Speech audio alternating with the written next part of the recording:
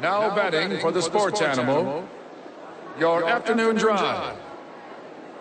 Number 2, men on, Van Nunley and Fred Slow. And in the on-deck circle, Amory Castillo. This is 2 Men On with Van Nunley and Fred Slow.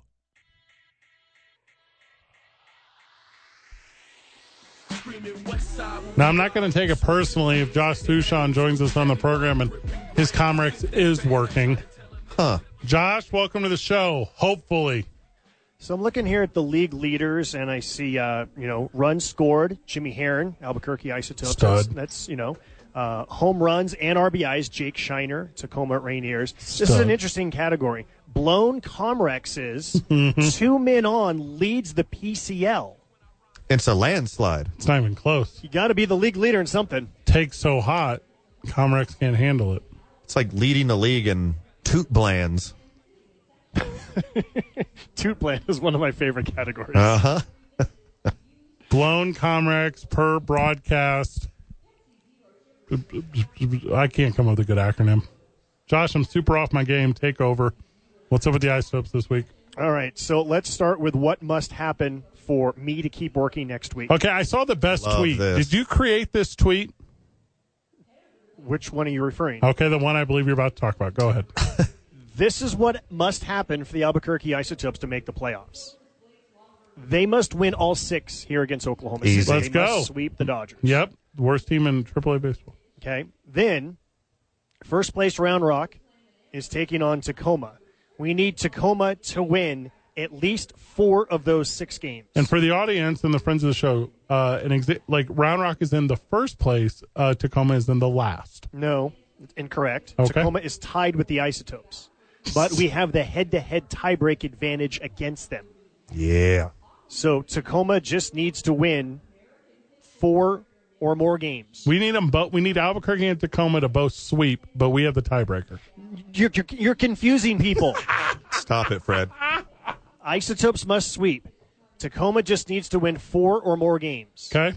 And then Reno needs to win either 3 or 4. They can't win 5. They can't win 6. They can't win 1 or 2. Reno has to win 3 or 4 at Las Vegas. And if all of those things happen, then the Isotopes are heading to play Oklahoma City yet again, but this time for the PCL title next week in OKC. And possibly completing an 8-game sweep of them to becoming the PCL champions of the world. Yes. That's so remember, cool. first half, second half. It's the first time we've done this since 1997. Oklahoma City won the first half. They'll play the second half winner. Best of 3. The winner of that goes to Las Vegas and plays the International League champion 1 game, AAA National Championship game, winner takes all. Okay, you did the math. I heard the math. Did you extrapolate that math over like Chat GPT or something? Good question. Do you see the odds of all of this happening? Because in my head, let me reverse that a little bit. In my heart, I think this is wildly likely. It's almost a sure thing. But in my head, he might disagree. Well, here's the thing, boys. When in terms of the other stuff that has to happen, that's actually all very realistic. When you think about how even the teams are at AAA and the fact that going into today we have 6 teams that are all separated by 4 games. So the idea of we need this team to win 3 or we need this team to win 4, that's extremely logical that would happen because that's what happens most of the time. What the boys got to do is find a way to win 6 in a row against Oklahoma City. But keep in mind, they just played them last month and won 5 out of 6 at their house. And the month before that, they won 4 of 6 at their house. So they've had the Dodgers' number, and they just really need to have their number this week.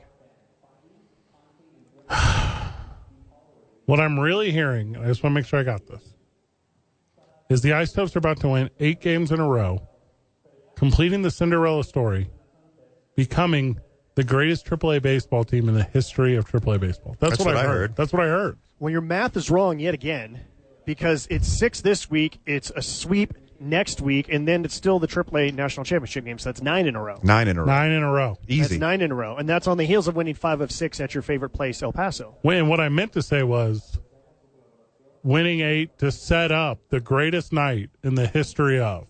That was me. I misspoke. The greatest night in the history of 2 Men On? We will be there. If this thing happens, we will be there. Let me rephrase this. When this thing happens, now Van and I, we will come. Now Amory, she will not. She'll say no. She'll say no. She'll refuse. No. She's like that. We can trick her. We can say, we're not going. Correct. You should totally go. And then, boom, we're there also. What if you told her that the schedule changed and the Vikings are playing the Raiders that night? Smart. Yeah. They don't play till December 10th. You know every game? Yes. God, you're a creep, dude. Like you are about pro wrestling? You think I know every game? Well, doesn't pro wrestling work differently? It kind of does. Okay. Now, Josh, I know you've been busy getting ready for the series. Today, Dana Gonzalez had a nice press conference. And at this press conference about the UNM Lobos, which took a tough loss this past weekend, he commended Robert Portnoy on missing an upcoming broadcast to go to a wedding. And I was like, oh, that's really nice. Now, I want your opinion on this. Van is skipping the final Isotopes broadcast of the year at Isotopes Park because he's officiating a wedding. How do you feel about that? And can you help me talk him into skipping officiating the wedding? I'm not going to help you discourage him from doing so because I think that he is making the right decision. And considering the number of times that I've walked down to the concourse this year and I've seen Van and I've not seen Fred, I don't think Fred has any sort of take that should be taken in this department. Well, I'm a closer, not a starter. Well, I'll tell you what. I can be there the first 3 segments. So you'll see me on the concourse. He'll just take all the Teller Genuine vodka and be like, gotta go. Yeah. Once the Teller vodka booth opens up, I get one in me. Poof, I'm gone. Yeah. Into an Uber. Uh-huh. To the destination to commence a wedding. Correct.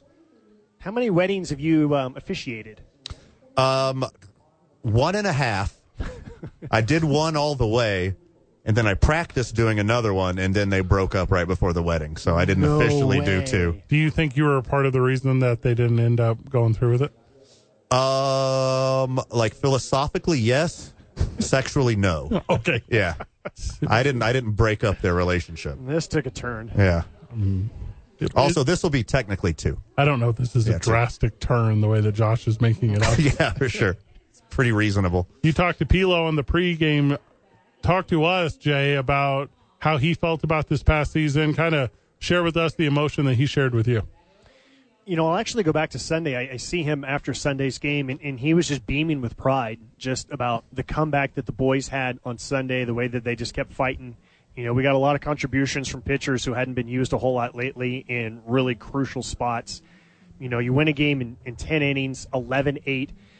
It was probably the most fun back and forth tense game that we've had, and especially considering what it's at stake. And then, you know, Pilo was just smiling from just, you know, ear to ear just about how the guys have played and just how much fun it's been for him to manage and for the coaches.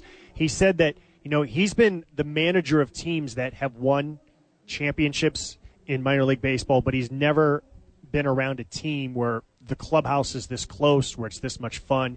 And that is extremely rare at AAA, guys. There's a lot of teams at AAA where you just got a lot of angry, bitter guys, and they just don't care to be nice to anyone. And there's a lot of jealousy, and there's a lot of guys who are kind of secretly pulling against their teammates. That can happen at AAA.